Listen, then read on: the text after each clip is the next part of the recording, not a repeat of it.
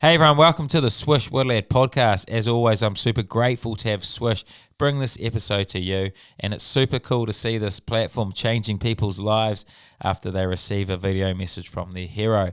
I'm personally still buzzing from my one from Peter Gasoakula, and I'm lining up who my next one's going to be. It's super easy to use, very affordable, and up to 70% of the proceeds do go to Kiwi Kids charities. And as a Waterlad listener, I can get you 10% off your order with the code WATERLAD, and I'll leave a link in the description to make it easy. Also, for all the coffee and tea drinkers out there, Pomeroy's is still offering Waterlad listeners 20% off any coffee or tea orders, and they have the best coffee beans and the best variety of teas going around. The discount code is LAD03, and I'll leave a link in the description below, so you just need to click on that. And before we get into this one, I do have the greatest lad around, Tim Bateman, to tell you about exciting new opportunity he has to offer you. Cheers, Jimmy. Are you looking for an exciting career for life after rugby? My name's Tim Bateman, and I've been a professional rugby player for the last 17 years. My plan for life after rugby was to get into the wellbeing and recovery industry, so I built O Studio, New Zealand's largest wellbeing and recovery centre. O Studio has given me a career option where I can take advantage of the skills I've built through rugby. It works for my family, it lets me own my own time, and it's given me the financial freedom I need to do what I want with my life. Despite the challenges of COVID, we've seen consistent growth in our business, and we've decided to expand O Studio throughout New Zealand and abroad. It's an exciting time for the wellbeing industry, and we're looking for top lads to be a part of it by opening your own O Studio. If you're interested, head to ostudio.co.nz/lad to inquire, or send me an email at tim@ostudio.co.nz. Back to the show.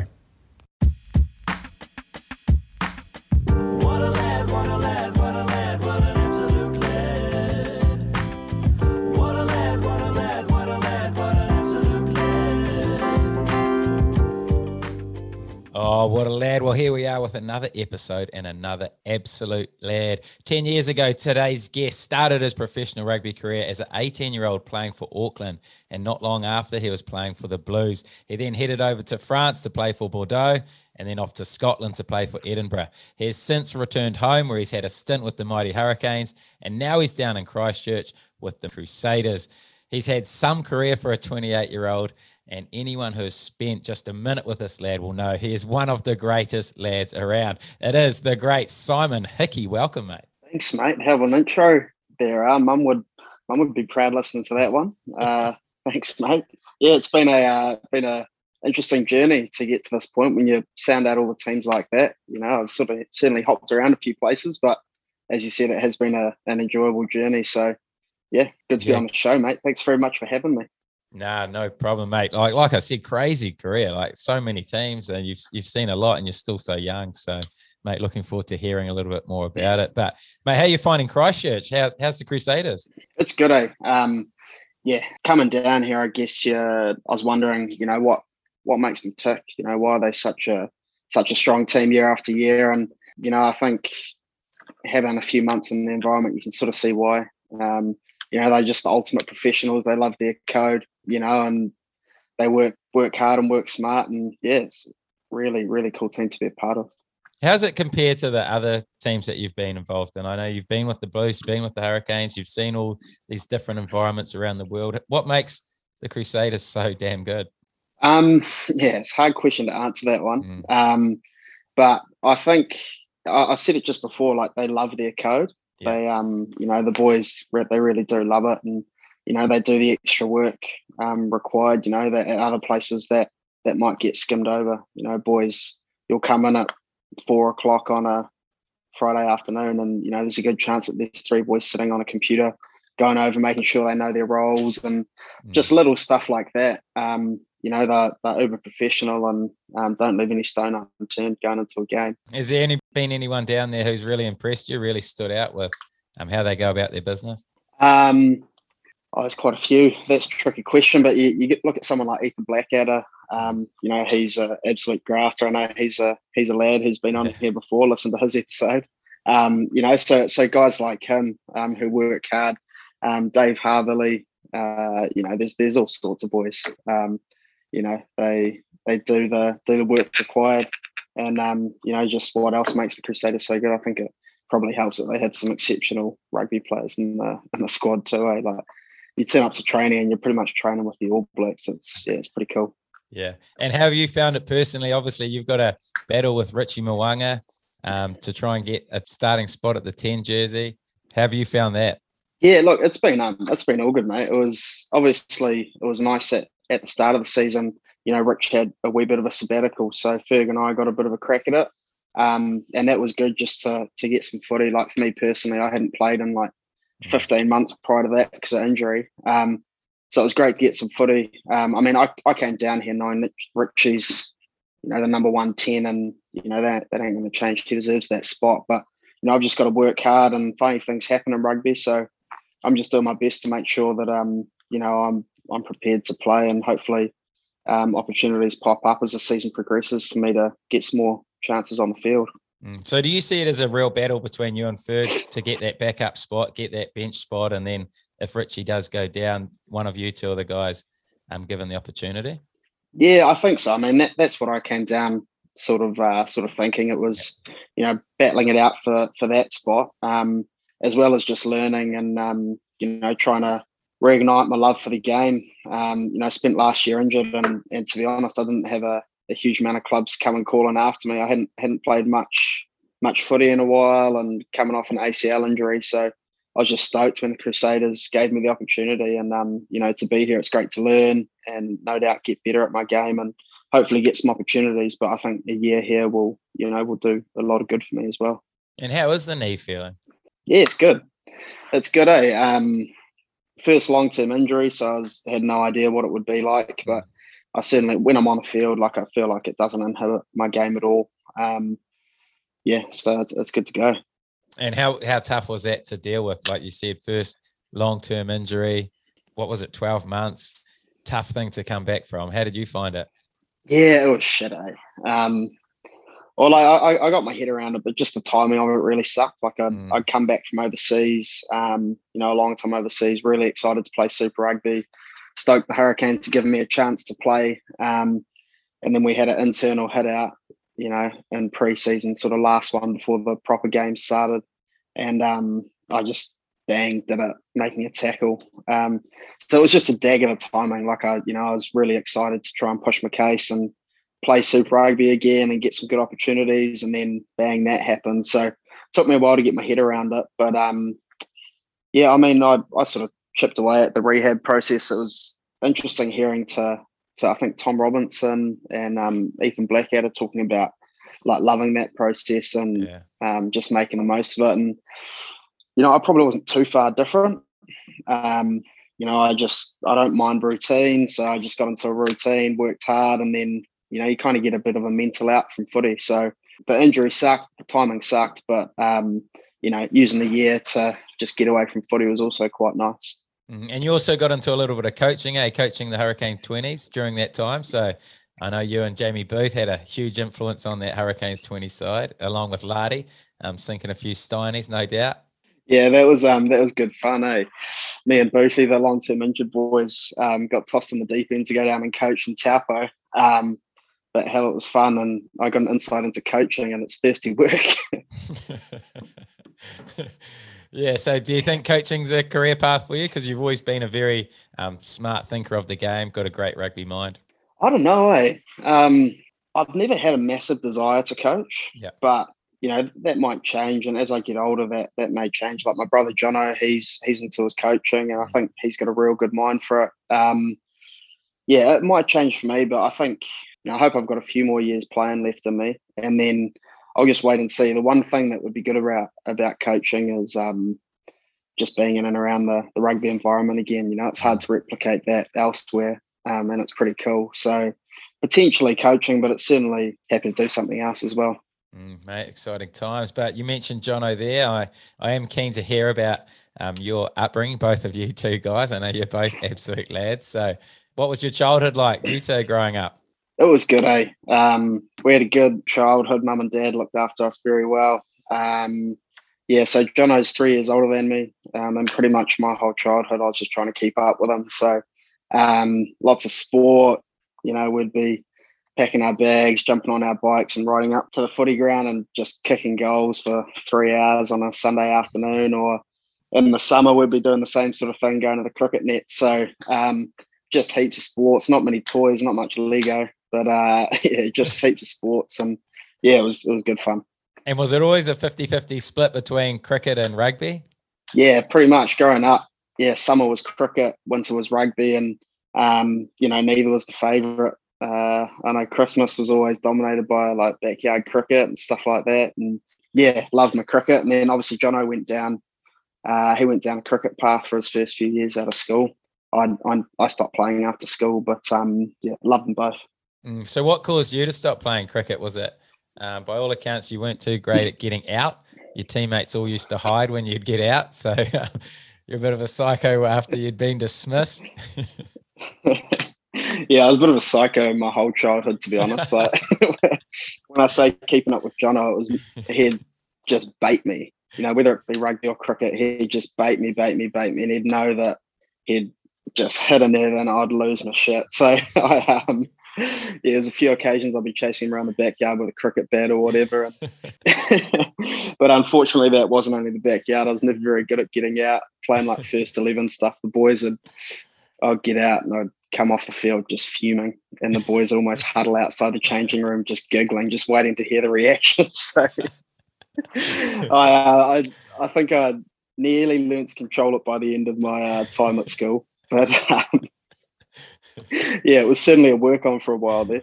Is that why you quit? Did you run out of bats? The bat was the one thing I didn't throw. It was too expensive. So I'd walk in, place the bat, and then everything else was a free-for-all. Gloves were great to throw. Oh, so you were smart around it too. Oh, I love that. Yeah. And what about your rugby? Were you always a 10? Yeah, pretty much 10 or a 9. I played like a season of 9 at school one year, but pretty much 10, and it stayed that way really. Like a lot of 10s could cover 15, whereas for me, I mean, I'd happily jump out the back, but my profile probably fits more to slide into 9. But you just don't really see that these days. Yeah, true. So when did you think rugby was going to be the option for you? Yeah, I guess in 7th form, like I played cricket and rugby right up through, and I love my cricket, but I guess there wasn't a clear sort of pathway with cricket. Like you sort of jumped into like an Auckland Academy sort of setup, but I think the reason I chose footy is just because I loved it a bit more. I quite like the camaraderie that comes with footy. You really work hard for 80 minutes and then it's done and you can enjoy your weekend. So that probably played into it. But yeah, I got the opportunity to join the Auckland Academy and they offered to pay me like $5,000 a year, and I just thought that was the jackpot, eh? So and that was sort of how I made my decision. Not on $5,000, but just a little bit more love for rugby than cricket. The $5,000 helped. And I'd imagine those free weekends would have played a big part too, because you've always been one who has enjoyed your weekends. Yeah, that's the other thing. Certainly enjoyed my first year out of school. But I do love footy for that. I love working hard with your mates for 80 minutes and then post game being able to park up and have a few beers and just enjoy it. So going back to your school, why did you go to King's? Because your brother went to St Kitts, is that right? Yeah, so Jono went to St Kitts. He got a cricket scholarship out there, and then I was pretty keen to go to St Kitts as well. Applied for a scholarship but didn't get one, but managed to get one out to King's, so I ended up going there. Yeah, it was brilliant though. I really loved my time at King's. Awesome school. And you were the first 15 captain, first 11 captain. Mate, you were an absolute wizard at schoolboy level. I wasn't first 15 captain. That was Fussy Fuatai, but I think I got the job for like 1 or 2 games once he got injured. But it was good. I had a good run at school. Like the sports at King's was awesome, and the support. It was great. And then how did you feel when you came out of school? You're into the club footy. Is this when you linked up with Jono again playing club rugby? So I went to Grammar Carlton out of school. That was like my family club pretty much. So I think Dad would have disowned me if I went anywhere else.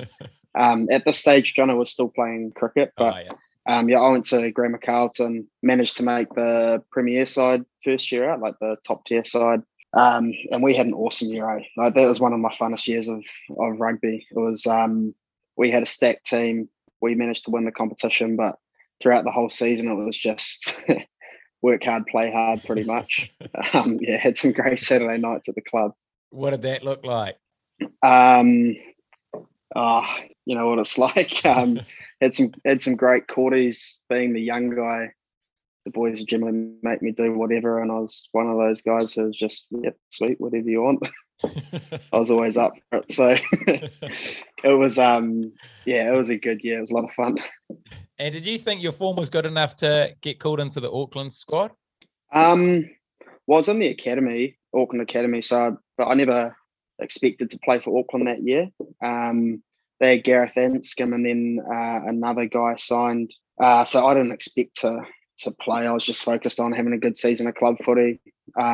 Played well, and then sort of found out that I was in the mix once the season came close. So I never expected to play for Auckland that year, but it worked out that I was in the 23 for most of the games that season. I rode the pine for 80 quite a lot behind Chicken, but it was epic being involved though. That first year out of school, it was brilliant. And did you feel comfortable? Somewhat. It was. I felt like I was good enough to be there, but at the same time, it's pretty nerve-wracking. Trying to lead those older guys around as a young 10, trying to lead them around. So parts of that were a little bit, new to me, but I loved the experience. And did you ever feel like your size was ever going to be a barrier? Like you're only 81 kgs now. You're probably even smaller back then. Did you ever feel like that was going to be something that would hold you back, or were you always confident that you were big enough and good enough? I never really felt like it would hold me back. It was interesting. Sort of when you came out of school, I feel this was about 10 years ago. A lot of the S&C was around, you just got to get bigger. And I sort of got to around 82 kgs or something, and then that was about it for me. And I never really felt like it was going to hold me back. I mean, I've always been quite brave defensively, so I felt like, whilst I'm probably not going to win a huge amount of collisions with my tackles, I'll certainly, be brave enough to put my head in the spokes and try and chop guys down. So I never felt like it was going to be an issue. Some coaches probably thought, they wanted someone a bit bigger, but for me, I didn't see it as a big deal, and I still don't. And then you were picked into the New Zealand 20 squad, and the squad that you were starting ahead of Richie Mo'unga and some other big names there. Did you feel any pressure around being in that role? So I was lucky enough to play 2 years of 20s. So my first year we were over in France, and I was sort of coming back from injury, but played a few games and we lost in a semi. And then the next year, played in that team with like Richie and Damo and Anton Leonard-Brown and just some superstars, Jacko was in that team as well, Jackson. So like we had some real superstars in that team. But it was funny because I was like, looking back on it now, I was captain of that team because I'd had a wee bit of Super Rugby exposure. And I was confident in that role and stuff, but I got injured like 2 games into the comp or something. So I was out, and then I think Richie went to 10 and Damien went to 15. So not a bad, not a bad little backup. Probably worked out the best for them. Mate, that's something that stood out throughout your careers. Like, you've been captain in pretty much all the sides you've been involved in. I remember you even captaining Auckland at a really young age. So what is it about that makes you such a good captain material? I don't know, to be honest, mate. I try to be a good team man and hard worker, and try to let my actions do the talking more than anything. But probably just, in those years where I was captain for Auckland initially, we had quite a few guys called up to the All Blacks. So, you lose a bit of experience, and then it, fell down the pecking order. But I love being captain for Auckland. I was very, very proud to do that. And it was cool. How old were you then? Because I think I remember playing against you. I was at Taranaki and you were at Auckland, and we were both captains of the sides. But you must have been about 20, were you? Yeah, well, I went overseas when I was 21. So I think about 20. True, yeah, so pretty young looking back on it. But I probably didn't think about it that much at the time. We had a coach, Paul Feeney, who was he's a good man, Paul, and he just filled me with confidence. It was just like, just be yourself, and so I did, and it was sweet. And so you were playing, what age were you playing for the Blues? Must have been even earlier than that. No, I think I debuted for the Blues at 20. Yeah. I think I just turned 20 and debuted. I remember that day we were actually playing against Crusaders, and I got told on a Monday I was playing. It was from Kerwin, and he was like, "Oh yeah, you're playing this week," and I was like, "Oh yeah, sweet." So, like on the bench, and he's like, "No, you're starting unless you don't want to." I was like, "Oh shit!" So, because that whole preseason for the Blues, they had me playing at 9, because that was the year where they had like Benji was there. So they had Benji and then Chris Noakes and Baden Kerr. So, in my head, I was down the pecking order in terms of 10s. So most of the preseason, they had me running at 9, just as like a 9-10 cover. And then we lost to the Highlanders round 1. And Kevin calls me into his office and he's like, "Yeah, you're playing." I was like, "Oh, shit." Haven't played any 10 at all. But it was pretty exciting. And then I remember running out onto the field. It was our kickoff.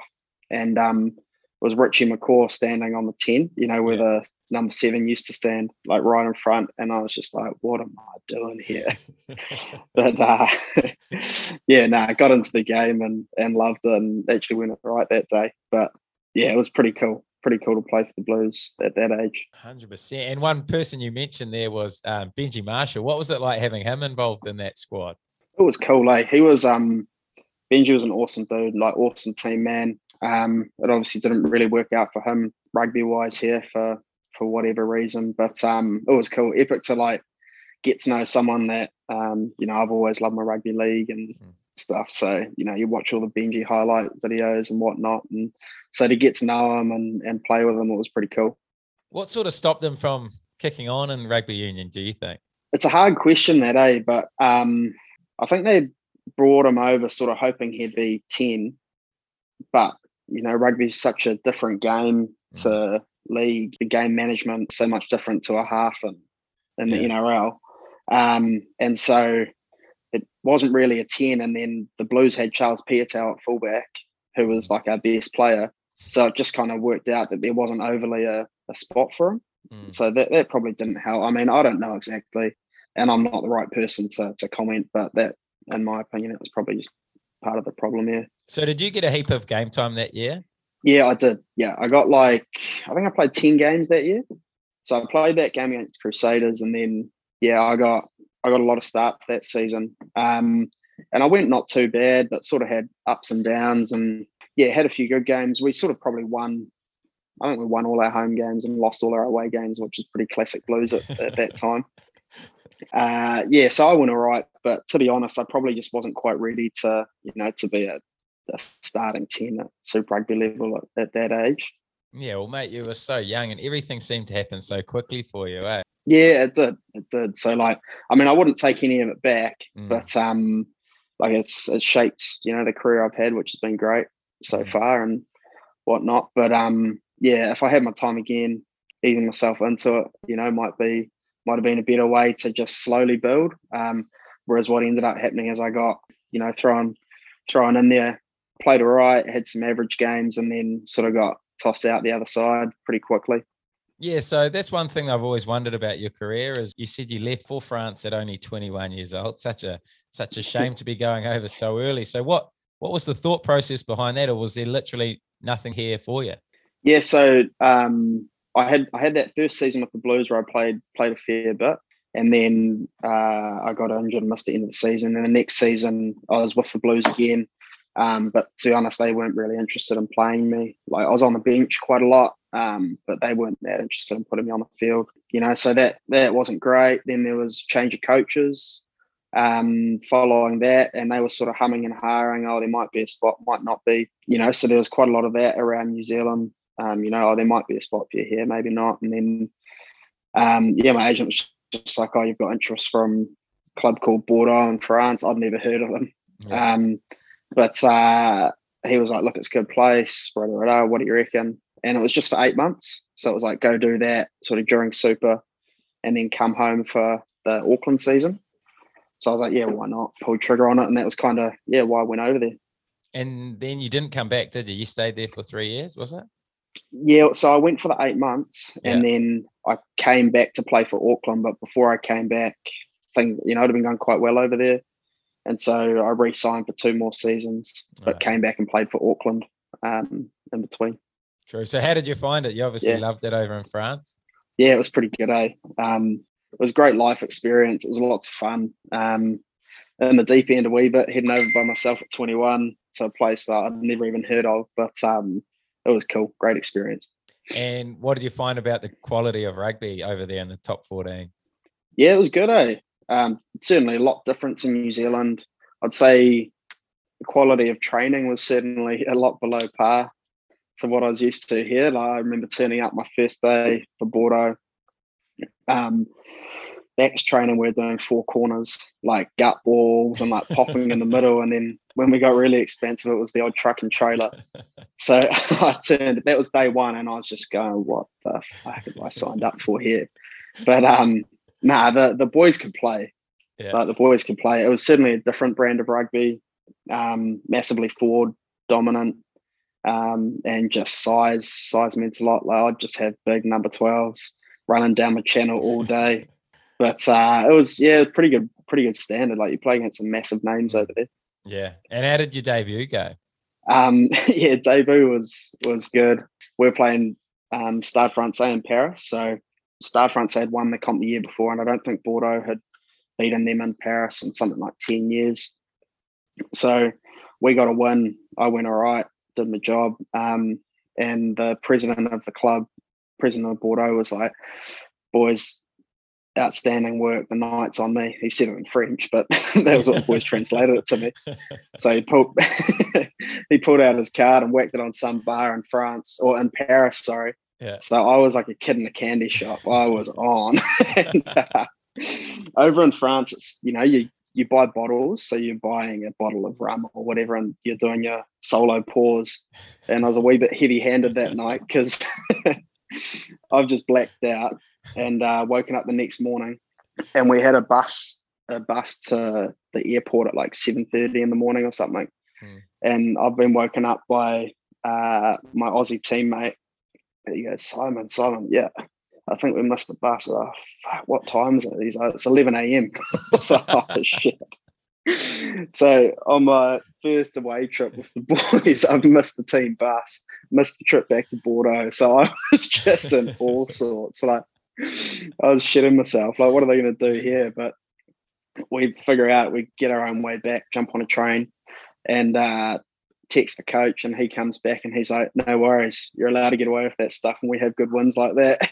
Get back to Bordeaux safe. So it was a pretty good outcome in the end, but yeah, pretty funny first night out.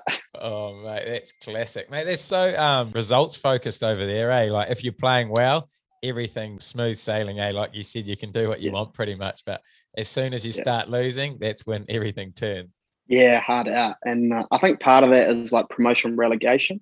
Yeah. It's pretty stressful if you're down in the, bottom part of the table. There's always talk of relegation or whatever. So the ladder's going up in the team meeting on a Monday pretty much every week. You're always aware of it. So yeah, you did right. Huge results focus. And the other thing is like massive focus on winning your home games. And then, what happens away is not a big deal. So how did the team go while you were over there? We were decent, eh? Bordeaux, they've actually gone really well in the last couple of seasons, but historically we've been like we were a team that just missed out on the playoffs. So we were finishing like 7th and 8th, and it's over there, it's top 6. So we never quite made the playoffs, but we were always middle of the table. We were decent enough. So then why the move to Edinburgh? Like, you were going so well in France, you're on massive coin, and then you move over to Scotland. Don't know about the massive coin, but it was an interesting one. I guess like 3 years living in France by myself, it can at times become a wee bit isolating. And so I was sort of, during that whole time, I was looking at, as a opportunity for me to come home back to New Zealand or back to Super Rugby or whatever, but it's always quite difficult in terms of timing of contracts because you're looking like 14 months ahead for the New Zealand Super Rugby team, so it's quite hard to get their interest. So I was going quite well for Bordeaux in my third season, and then had a couple of things, options pop up, and one of them was Edinburgh. And I'd say it was probably more, my decision was more on like just my life as opposed to my rugby at that stage. So going up there was, it was an exciting, like going back to speaking English and experience that UK culture. So that was a big part of it. So it was just kind of just the way it worked out. What were the other options? Stay at Bordeaux, or there was a couple of other clubs in France interested. True. So you went for the English-speaking Edinburgh option. And how'd you find it going there? Yeah, it was good, eh? They're good people, the Scots. Like, they're real friendly people, not too different to Kiwis in a lot of ways. Edinburgh was a nice city. It was cold and dark, but I knew it was going to be cold and dark when I signed to go and play for Edinburgh. Yeah. So we went all right, but wouldn't play a great brand of footy, to be honest. Like, she was pretty attritional, drive, kick, chase, dominant. That was the focus. So I didn't get many touches of the ball. So that part of it was a bit frustrating. So was all that kicking from 9? Yeah, all the kicking was from 9. Which is, I know, it's happening a lot around the world, but a lot of kicking from 9, just contested balls, and then worry about defense. So how did your role change from going from France? What was your main role in France, and then what was your main role in Edinburgh? Yeah, France was a little bit more loose. Obviously, they had their structures and stuff, but it was a wee bit more just jouet, as the Frenchies say. So, had a bit more of a license to throw it around.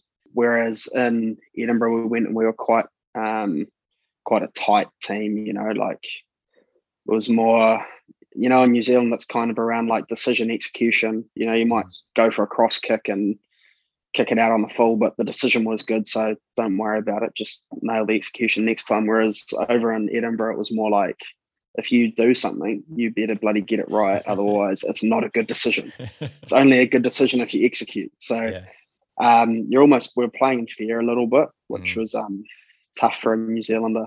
Yeah. And what other Kiwis were there with you at the time? Were you there with the likes of Hardy and stuff? Nah, I just missed them, eh? So, John Hardy and Bills, Billy, they left the year before me. Oh, true. Unfortunately. So I heard they were good lads. So it was just a guy, Simon Bergen, who's played a few games for Scotland. He's a Kiwi, but he didn't play footy in New Zealand really before going over there. And apparently Edinburgh nightlife goes pretty good. How'd you find that? Yeah, it goes pretty good. The Scots love it, eh? They have their socials and they're pretty good fun. The nights of like the test matches, they were epic.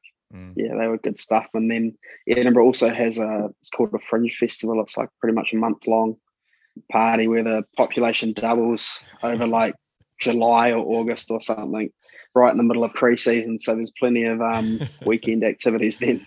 Oh, mate, you would have been absolutely into it. Had my moments. So then why the move back to New Zealand, and how did that opportunity come up for you to return to the Canes? Yeah, as I said, I was sort of always open to coming back home. And a lot of that was just about, my life outside of rugby. I'm a big family man, and I missed them the whole time overseas. So I was always talking to my agent about, looking at how could I get home, rah. But it's hard to, it was hard to just sign for like a Mitre 10 Cup team, and you're leaving a decent contract on the table for, it's just taking a big risk. So luckily I was back in January. We had a couple of weeks off and I came back, and then my agent said the Hurricanes were interested. So I actually flew down whilst I was home and had a catch up with Alfie and co. And then, like a couple of weeks later, they gave me an offer for the following year. So I was stoked, stoked to come home, really excited to play Super Rugby. And I was fizzed, absolutely fizzed. And how was your form for Edinburgh when you'd already signed your next contract the following year? Did you feel like that dropped at all, or did you feel like you were playing as well as ever? That was actually, so COVID hit. I think I signed for the Canes in like January or something, and then COVID hit in February or whatever. So I don't even know if I played another game for Edinburgh after signing for the Hurricane. True. It was a weird time. So did you feel like you came back a better player from your overseas experience? Obviously, as a young fella, you were thrown in the deep end. You're starting Super Rugby, go overseas. Do you feel like you came back a better player? Yeah, I mean, I feel like I've come back with a far more broad mindset on ways to play the game. Like growing up in New Zealand, massively biased on the way that we play the game, and throwing the ball around, playing more expensive rugby, and particularly when you see the All Blacks winning like they did or like they have been, particularly that huge dominant period where they won the 2 World Cups. You kind of go New Zealand's the best way, whereas going over there, I learned that there are other ways to play the game that might not be as exciting, but they can be pretty effective as well. So, I think I've come back with just a bit more experience, as coaches will term it. But certainly, like coming back home, it's been good to try and sharpen up around my ball playing and stuff, where you get so much more of that here, just decision making at the line and things like that. Nice. And then I remember you coming into the Canes environment. Always loved it when a new player would arrive to the squad, opportunity to try and get a prank call. And mate, I knew the pressure was on after Bodie had left. Everyone was looking for this next big 10. Jacko seemed to be copying it from the keyboard warriors. So was Fletcher. So was I. So tried a wee prank on you, but mate, you handled yourself like an absolute champion in that interview. That was good from you. You had me absolutely hooked on it. I had no idea. Because you just, I don't know, whoever was listening has maybe heard that one, but just bagging out the other 10s, pretending to be a radio host. I was just sitting there going, but what do I say? Lucky I didn't incriminate myself. That would have been embarrassing. I probably could have tried a bit more once we went off air and got you to start really bagging the boys. That would have been good stuff. Try it down here, see if I bag my fellow 10s down at the Crusaders. It's probably a tough job, that. Not too much to bag. Is there many guys available for a prank down there? Anyone you think would be able to get hook, line and sinker down there? I'll have a think. I'm sure I'll come up with someone for you. One of the young boys, one of the gullible ones. Mate, it's getting harder and harder, but might be time to bring back a good old fashioned prank. But how did you find the Hurricanes environment? Yeah, it was good, eh? It was good fun. Like, I love turning up to work each day. Real good bunch of lads. Like, I still keep in touch with a lot of them. Real good lads. It was a pretty relaxed environment. But when they got on the field, they certainly worked hard. I was gutted I never got a game for them. After getting injured, that sucked. So, it sort of tainted my experience a wee bit there. But I mean, as I said, I love turning up to work each day. They're good lads. So the following year, after your injury, you'd obviously only signed the 1-year contract. Was an offer from the Canes back on the table, or was that done? Nah, there wasn't another offer back on the table. So I'd signed a 1 year. I was off contract for this year, and they were sort of saying there might be an offer, but it just didn't work out. So didn't have an opportunity to go back there, but stoked that it worked out to come down to Crusaders. Lucky Razor gave me a lifeline. Yeah, good set. Because you obviously had a pretty disappointing Bunnings Cup with Auckland being pretty much pulled out of the comp from COVID. So what was that season to deal with? Yeah, it was weird, eh? For me, it was a bit different because I wasn't going to be playing anywhere. I was not going to be playing that season, but I was living with a bunch of the boys like Sass and Scraff and a guy, Adrian Choate, from up at the Blues. So I was living with them, and it was just like riding the waves, like we could be playing this week, could be playing next week, might be off to Taupo tomorrow, maybe off to Taupo next week, and then eventually after like 6 weeks of that or something, it finally got pulled pin. So I just felt real sorry for the young boys. Like it's such a great competition for particularly young boys to get a bit of exposure and stuff. And so to not get that was, a shame for them. And what was it like living with that crew? They sound like some absolute roosters to live with. Was Salisi still doing his impressions every day, or Jonty? They're good crew to live with. We had a bit of fun because we were in lockdown together. We had a good time just taking the mickey out of Scraffy. Jonty was in fine form. The other person who would have been gutted that Auckland were pulled out of the comp was Roger Tuivasa-Sheck, who was looking to sort of give rugby his first crack then. Did you have much to do with him in that environment, or was it all sort of just lockdown? You didn't really get to see anyone? Didn't get too much to do with him. Like only in camp with him for probably like 3 weeks. I played with Roger like at schoolboys. Oh, did you? So I knew him a wee bit coming in. Great to see him back playing rugby again for Auckland and the Blues. It's epic, eh? So I didn't see a huge amount of him, but like there's no doubt that skill set's there. Like you see him on the training field and just some of the stuff he's capable of doing is pretty incredible. And he's got a great work ethic too. So, little things like kicking and, passing under pressure on the footy field, I'm sure he'll learn fast. And just watching him play for the Blues so far this season, like you can tell he's got the goods, eh? Deadly footwork, eh? Yeah. And then, so what's your plans going forward? You've got this year to see out with the Crusaders. It's just the 1 year deal, isn't it? So have you looked any further ahead? Yeah, just 1 year deal with the Crusaders. So, finish out the season here and hopefully get some opportunities. There's still a lot of footies to be played. So hoping that I can play a wee bit of that, but we'll just, see what time brings. So it's got to be patient. And then I'm heading back up to Auckland for the Bunnings comp, which should be good. Love playing for Auckland, love that crew. So I'm fizzed to get back up there, and then we'll go from there. So I'm not too sure what I'm up to, from the end of the year on, but we'll just wait and see and look forward to it. Is the dream to stay in New Zealand now for as long as possible, or depending on super gigs? Yeah, look, I'm relatively open to it. If good opportunities pop up in New Zealand where it looks like I'll be getting a chance to play decent minutes of Super Rugby, then I'd definitely be keen to stay. But then I'm open to going overseas again. Just wait and see. I've learned not to look too far ahead, Gemma. It's rugby's thrown some curveballs at me over the last 10 years, so just take it a day at a time almost. Mate, that is what you have to do. But is there any competitions that make you think, man, I'd love to give that competition a go? I think I'll be keen to play in Japan at some stage, eh? The yen. Yeah, the yen. But Jono had a year over there. He loved it. I've spoken to a few people who have all enjoyed it, enjoyed their time in Japan. So I reckon I'll be pretty keen to give that a crack, see what the lifestyle's about, and play some footy. It looks like fast rugby. Apparently the contact's not as big, which as an 82 kg rugby player these days isn't the worst. But mate, I'm open. I'd play anywhere. I love the French comp. Happy to play anywhere, to be honest, mate. River's best. And your body's feeling good? Feel like you've got plenty of years left in you?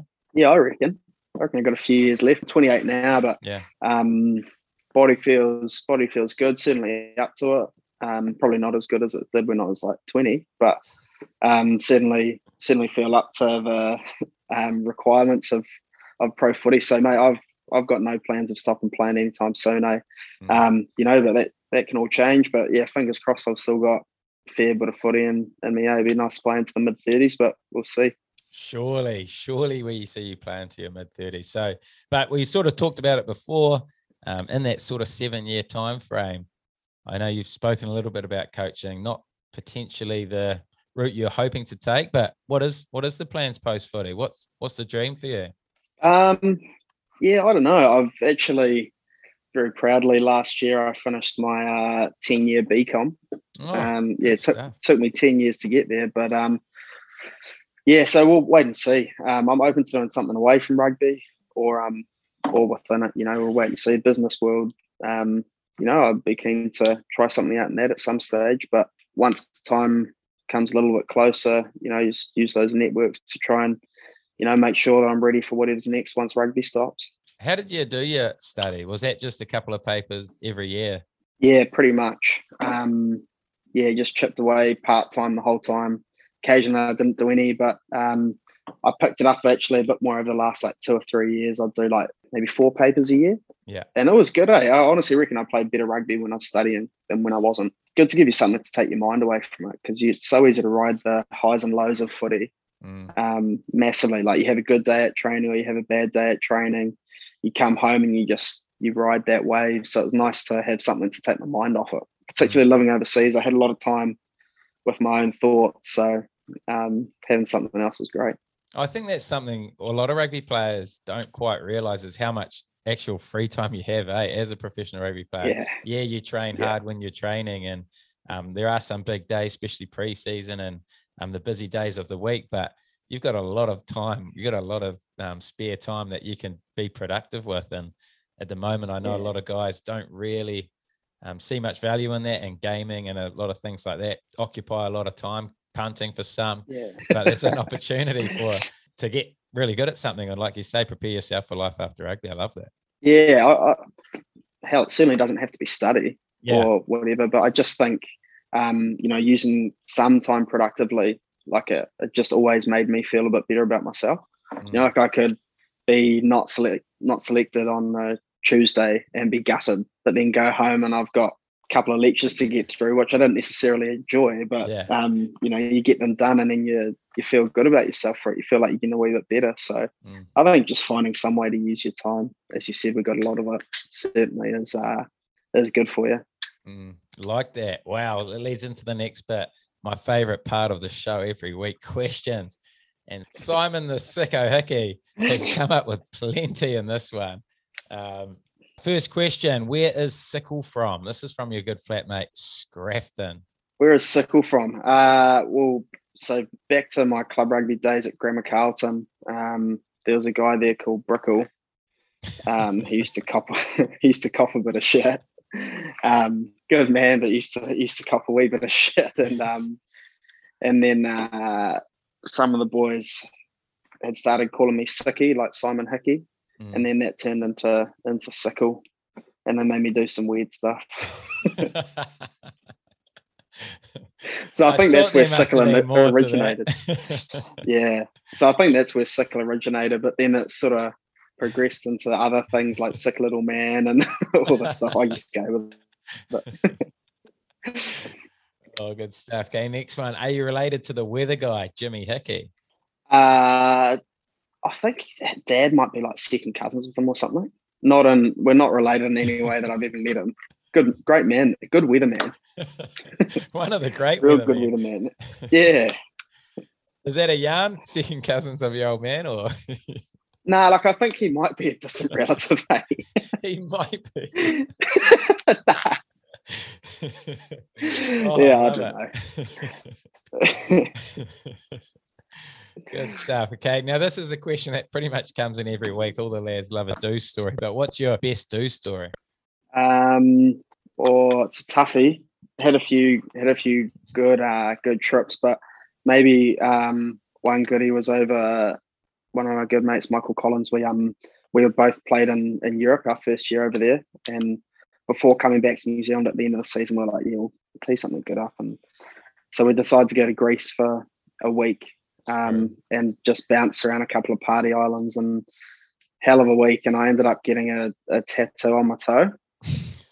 And I sent my brother the photo, but no one else in my family. And it was like a camel toe. And and mum caught wind of it, or mum and dad caught wind of it. And dad sent me this message just cracking up, like thought it was hilarious. And mum sent me this message like just blowing me up. She's like, I question your decision making, especially when you're on the piss. No more tattoos. What the fuck are you doing? You know we hate tattoos. And it was hilarious. So it was good though. Show us your tattoo. What is it on your toe? It's on my toe, yeah. It's faded a wee bit now. Can you see that? Oh yeah. Yeah. Yeah. Oh, that's good. It's an easy laugh.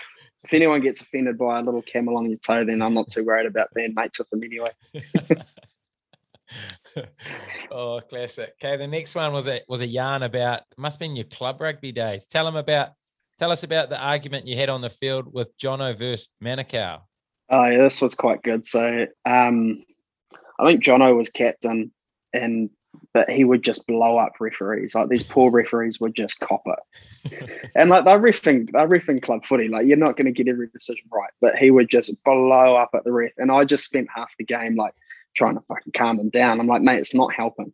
Yeah. You blowing up the ref is not helping. And then it's just turned into a full-blown argument on the field. And so these people must have just been like cracking up. These two little white guys just having an argument, 9 and 10 years. It was hard case. Oh, what was it like playing club footy with him? You guys both sound like quite angry men. I'm not that angry. I just used to be angry. At cricket, He's still angry. Yeah, so he's still angry at rugby. You're angry at cricket. Yeah. Nah, playing club rugby with Jenna was epic. Yeah. Just playing with him. We played a bit with for Auckland too, which was great fun. The old 19 combo, but we just sort of think very similar things. So we generally played pretty well together. But club rugby, we just have like a kicking comp on a Friday, and so who gets to kick the goals on Saturday. It was pretty good fun. Yeah, that leads to the next question. Who is the better goal kicker out of you both? Oh, if you were to send us down to the park now and have a kicking comp, he'd probably beat me. But I like to think that games bring out my best kicking. And does that get you the nod when you were having your kicking contest, or how would you decide other than whoever kicked the best at training?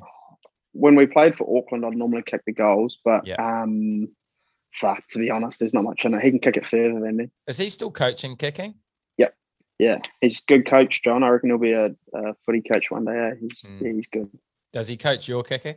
Yeah, wee bit. If I need some tips, he's the person I'll go to. Yeah. Oh, how good's that? That was quite funny growing up. He'd be telling me to do something. It still kind of happens.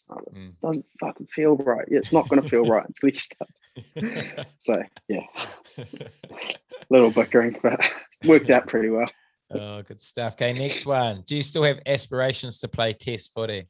Yeah, I mean, fucking never say never. Obviously, as time wears on, it becomes less and less likely. So, I'm not going to come out here and be like, yeah, absolutely, 100% want to be an All Black, but would love it.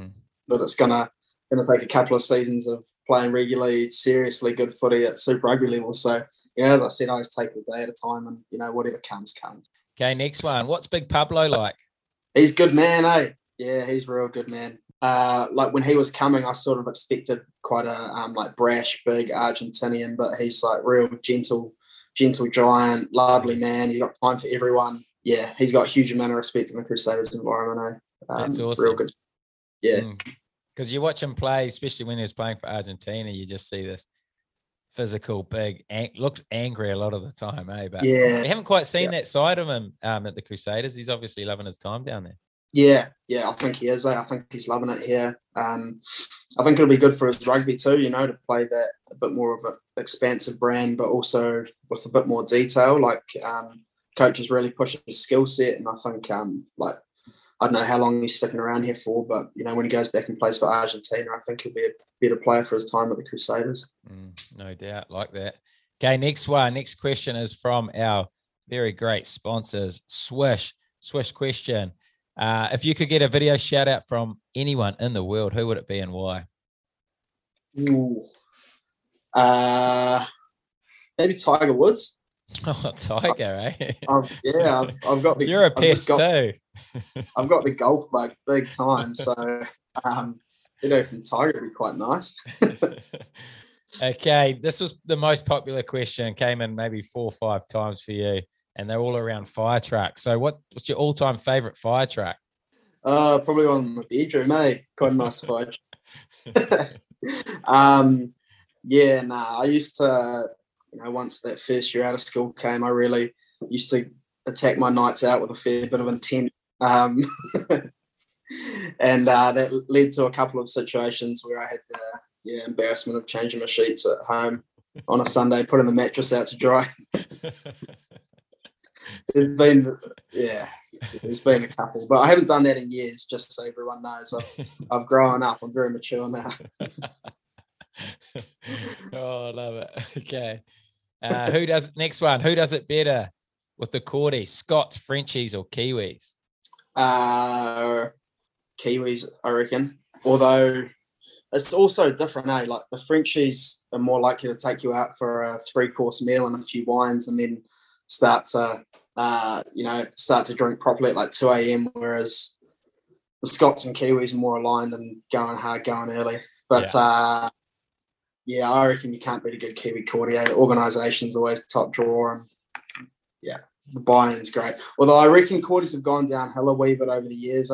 People don't buy in as well as they used to. Like when I was first year out of school, it was like, if you're a young boy, just shut up and do what you're told. Yeah. Whereas now there's a lot of chat coming from some of the young boys, making it a little bit more difficult. No one's quite as easy pushover as you were. Yeah. Do what you're told; it'll be fun. I promise. Yeah. But look at you. You had a lot of fun. Yeah, exactly. Okay, next one. Player you most looked up to? It was a mix between like Dan Carter and Carlos. I was like big Blues supporter growing up, obviously from Auckland, so loved Carlos. That I was at that 2003 final that they won. That was pretty cool. So loved Carlos, but then Dan Carter, he was the GOAT, man. So looked up to him, and I actually lucky enough to play against him a few times, which was pretty cool. How was that? Yeah, it was cool. Interesting. Like I played him twice over in France, once here, and over in France, like he was a bit older, so he probably didn't have all the physical attributes they had, but he just pulled the strings. So well. It was pretty cool to see firsthand. It's always cool when you're playing against someone like that, and you're just like sort of in awe of them, even though you're supposed to be playing against them. Yeah, hard out. It was great. Okay, next question. Did he ever buy a round in Edinburgh? Love to know who asked that. My guess is Biggs. Christine. Oh, Dino. Yeah, couple. Have you always been good with your money? Like relatively, I sort of, I was always quite keen to try and save up and buy a house in Auckland, which takes a fair bit these days. So I've been not too bad. I didn't blow too much, and also I've never taken rugby for granted in terms of it's going to be here for the next 5 years. I've always been like, well, I'm sweet for this contract, but then what if I get a career ender or I'm playing terribly? So I've never taken it for granted. So I've tried not to blow it, but we'll prioritise different things. That's it. Okay, next one. Do you think you could have gone far in cricket? It's hard to say. I don't know.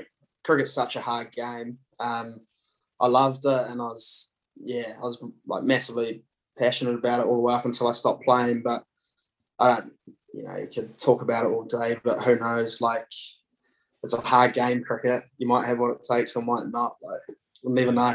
Yeah. They need to get you in that Black Clash. Yeah, I'll be keen for hitting the Black Clash. That'd be good stuff. Yeah. You and John. Yeah, get John in there. Mate, that would be good stuff. Opening the batting. The lads. Okay, 2 more questions. Most memorable moment on the rugby field? Probably hard to go past my Super Rugby debut for the Blues. That was like an absolute dream come true, playing Super Rugby. And, I'm at the Crusaders now, so that's where my where my heart lies now. But back then, like playing for the Blues against Crusaders, we got the win. That was a dream come true at the time. Okay, last question, and I know this answer is going to be good because 10 years of traveling the world, playing footy everywhere, some of the best environments in the world. Best piece of advice Simon Hickey has for our Waterlad listeners? Whoa, that's a tough one. I should have come prepared for this. Could have told me, Gemma. I know you have. Well, why don't we just go with what I said earlier? Just all the footy players, just make sure you're doing something else alongside your footy. It'll help your footy and it'll help your life off the field as well. I like that. Sometimes you need to say it the second time to drum it home, and that was probably the perfect time to use that technique. You've used it at the start and at the end just to really reinforce how important it is. What a great piece of advice. That's why I dropped it in slightly earlier in the episode as well. Oh, mate, you're an absolute lad. It's been an absolute pleasure to have you on the podcast. Go through your journey. Only 28 years old. Feels like you've been around forever. Captaining Auckland at 20 years old. Incredible scenes. And, mate, it's been awesome following your journey. And it's awesome to get to cross paths with you briefly for half a season there at the Canes. You are one of the great lads of the game and looking forward to following you in the future, mate. Beauty. Thanks heaps for having me, Gemma. Likewise, it's awesome to be on the potty, and I'm enjoying following the Waterlad journey, mate. So I hope to see it keep growing and growing. Cheers, mate. You're a champion.